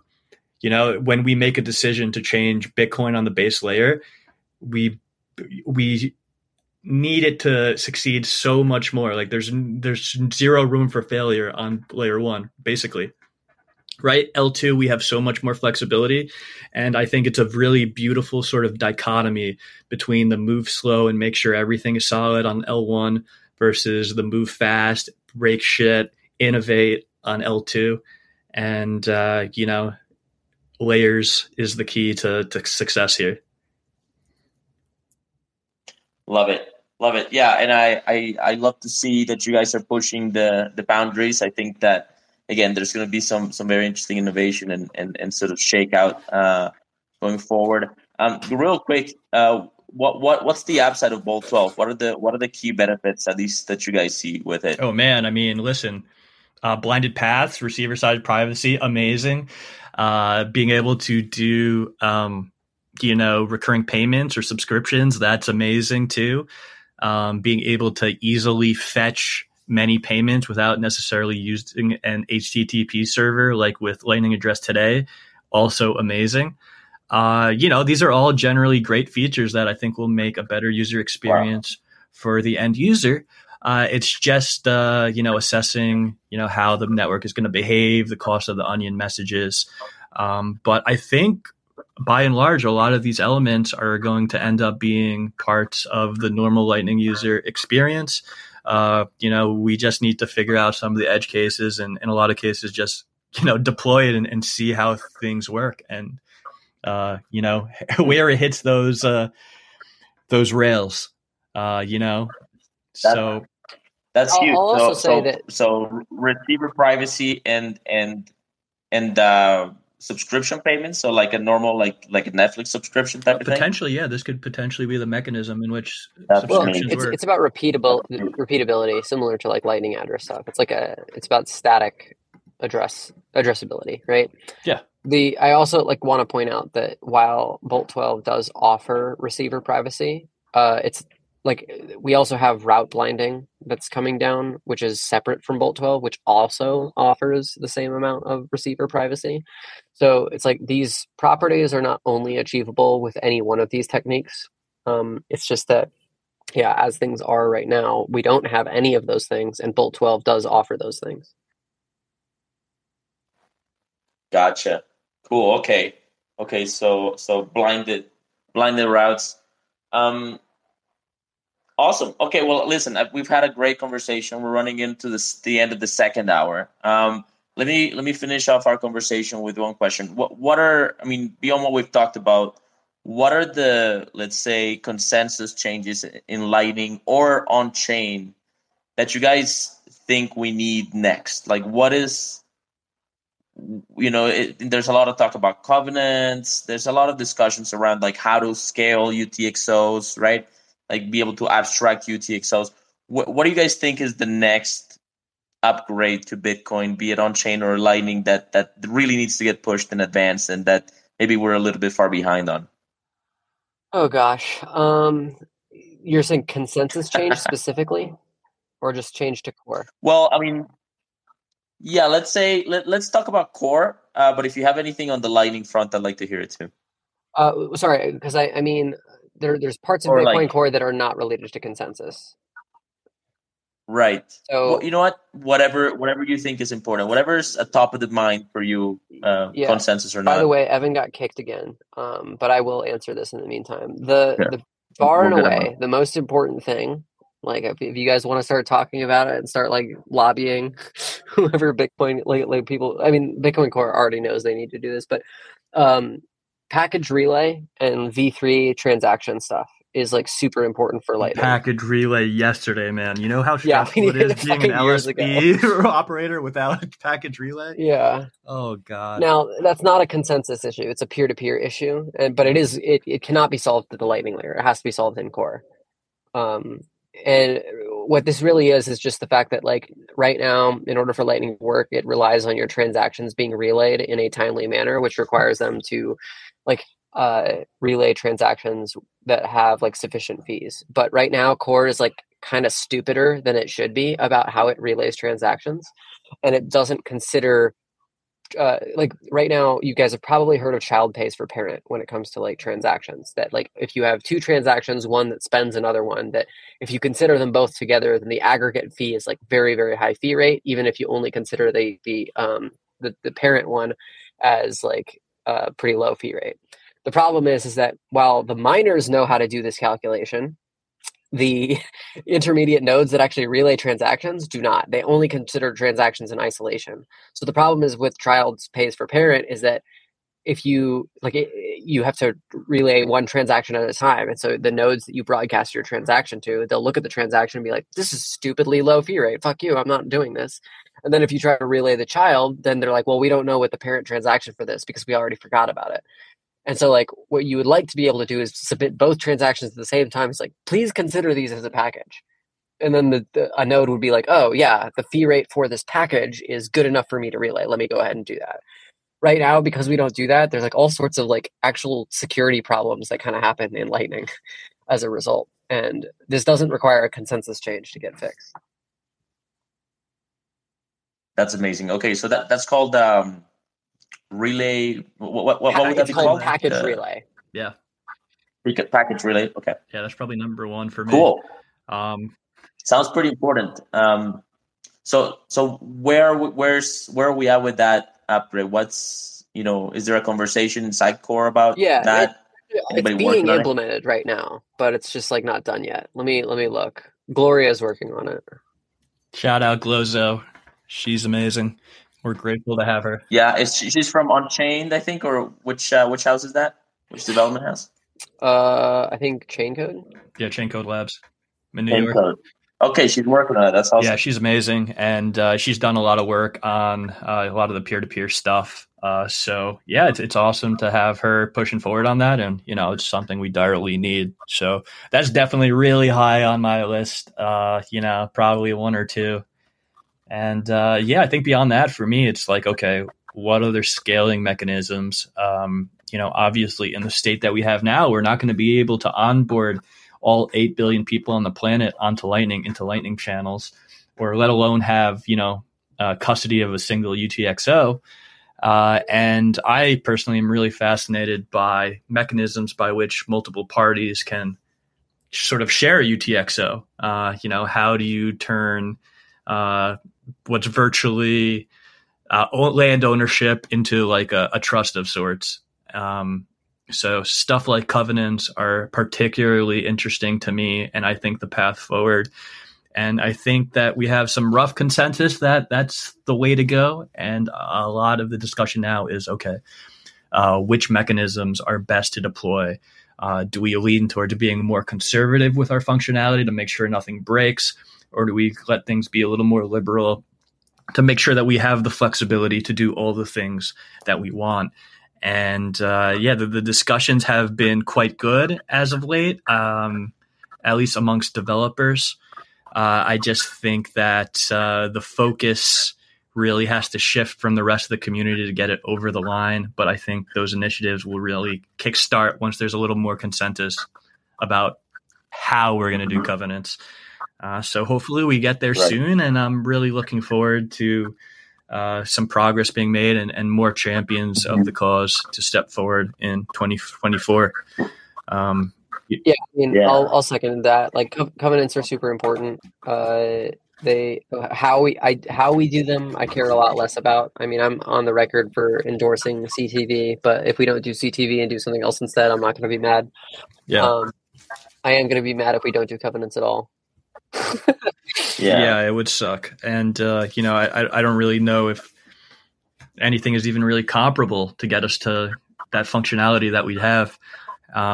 It's been really funny looking back on previous pushes from people like Jeremy Rubin and CTV, and a lot of the concerns that I would say the community had back then. I'd say a lot of the understanding and the concerns were really ill-founded. And I think it just, was a matter of time, people being able to wrap their heads around such a complex concept. People like James O'Byrne moving stuff like OpVault and illustrating a really great use for covenants there. I definitely think that the general feeling in the room has shifted, and, God willing, we will have some form of consensus to get this over the line somewhat soon.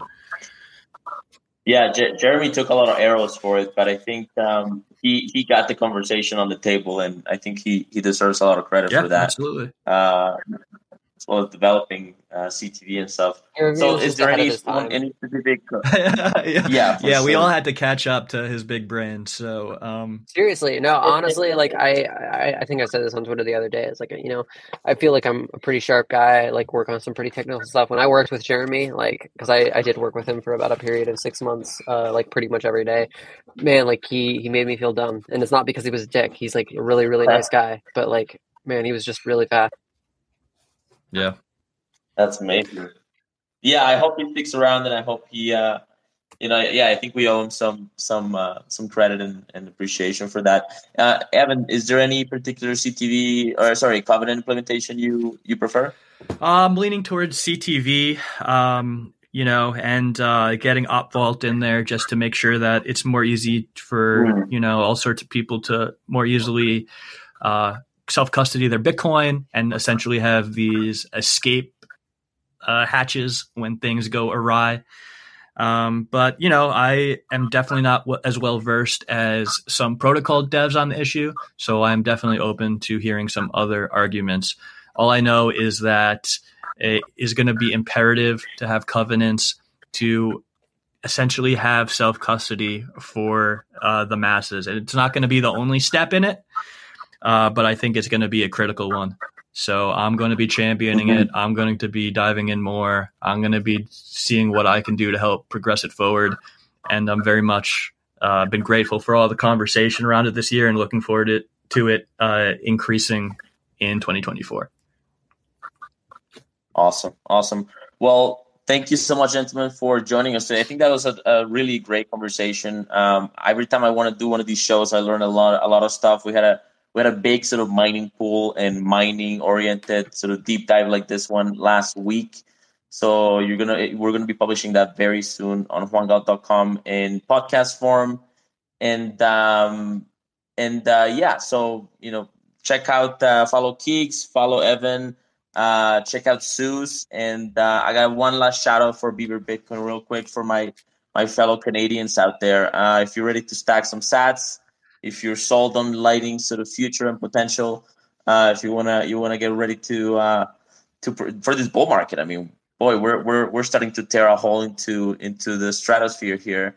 And I think there's no doubt we're into the bull market right now. So if you want to stack some Bitcoin, if you're in Canada, hey, Beaver Bitcoin is Canada's most user-friendly Bitcoin on-ramp. You can buy Bitcoin instantly, set up recurring purchases directly from your bank account, and withdraw directly to your self-custodial wallet. So that's you keep it within your control. It's built by Bitcoiners for Bitcoiners, and it's easy enough that you can recommend it to your family and friends. So yes, if you're a Canadian, sign up to beaverbitcoin.com. And catch you guys soon. Follow Bitcoin news. Any final thoughts, Keeks and Eben, before we close up the show? I would just say Bitcoin works because we make it work. And so it's sort of like, what is it? Ask not what Bitcoin can do for you. Ask what you can do for Bitcoin, sort of thing. Like, I think people could be more helpful than they realize, not just on the technical front, but just in general, like trying to figure out how they can help make it happen. Yeah, 100%. Yeah. I mean, I think this is a theme that we hit on throughout the show.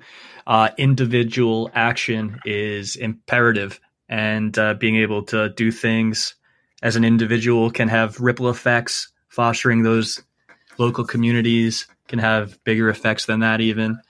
And, progress, it's all going to be incremental. It's one step at a time. I don't think the work of building out Bitcoin is ever going to be finished. It's such a complex system. But, end of the day, it's just humans just collaborating voluntarily and building out, our future financial system. So just want to thank BitcoinNews.com for having us. Thank you so much, Juan, for being a great moderator and having great questions. Keags, you crushed it. Thank you so much for coming on. This was a really pleasant surprise. It's always a pleasure chatting with you, my friend. And come absolutely. check us out over at Zeus. Glad I saw this happening. Yeah, it's amazing. And we're going to continue to build out the best self-custodial Lightning experience. Come check it out. Give us feedback. Maybe you come join us and submit some PRs or even some issues. Or maybe you just tell a friend about it after having a great experience. Every little action helps. So thank you all, and catch you some other time. Awesome. Thank you, guys. You guys are awesome. Keep up the good work. And Rob, how was that conversation? What'd you think? Mind equals blown, dude. That was that was great. That was really awesome. super technical, but I mean, I think you just need to get exposed to this stuff, and then you pick up on little bits and pieces, and as conversations, you get exposed to more of them, you get a wider and wider understanding of it all. But that was great. Absolutely. All right. Well, thanks everybody for joining us. We do this every week, and we publish the podcast online. So just look up the Juan Galt Show, or subscribe via email, and follow Bitcoin News, and you'll be able to catch the next one. Perfect. Yeah. Cheers, everybody. Thanks for tuning in, and we'll see you next week with the next edition of the Juan Galt Show. Have a good weekend. Bye-bye.